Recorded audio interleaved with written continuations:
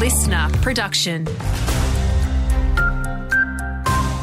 Good morning, it's Andrew Shaw with the latest. Fire danger is jumping around Gippsland today, with temperatures expected to hit around the mid-30s. Western and central parts of Victoria will cop the brunt of strong winds, with high fire danger in most of Gippsland, while it's looking extreme to the west around Phillip Island and Wonthaggi. Fortunately, Dean Narramore from the Bureau says cooler conditions are indeed on the way. We'll see that front sweep through late in the afternoon and in the evening through central areas and into eastern areas, and probably late morning through southwestern parts of the state, but probably not as vigorous and stormy as what we saw last time.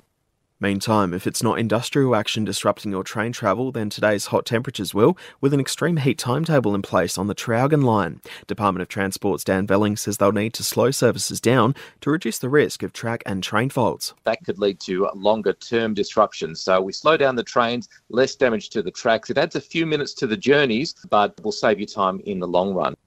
A 64-year-old man from Warragul has lost his life after a crash in Loch yesterday morning. Police believe two cars collided at the Loch Road and South Gippsland Highway intersection, the man sadly dying at the scene, while the 74-year-old driver of the other car was airlifted to hospital with non-life-threatening injuries. Any witnesses should touch base with Crime Stoppers.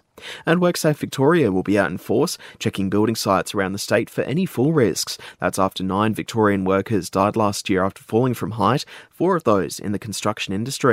There were also 441 claims from construction workers injured in falls from heights last year alone. Checking the latest in sport now, and we've seen the Full Coast Talent League fixture. The Gippsland Power Under-18 girls will get their season started against the Murray Bush Rangers on April 14 at Highgate Rec Reserve, while the boys start March 29 against Dandenong before heading to Bendigo the following week. And briefly, the Latrobe Valley women's cricket action gets back underway tonight. Churchill will host Morwell Yellow, Merbau North will tackle Willow Grove Green.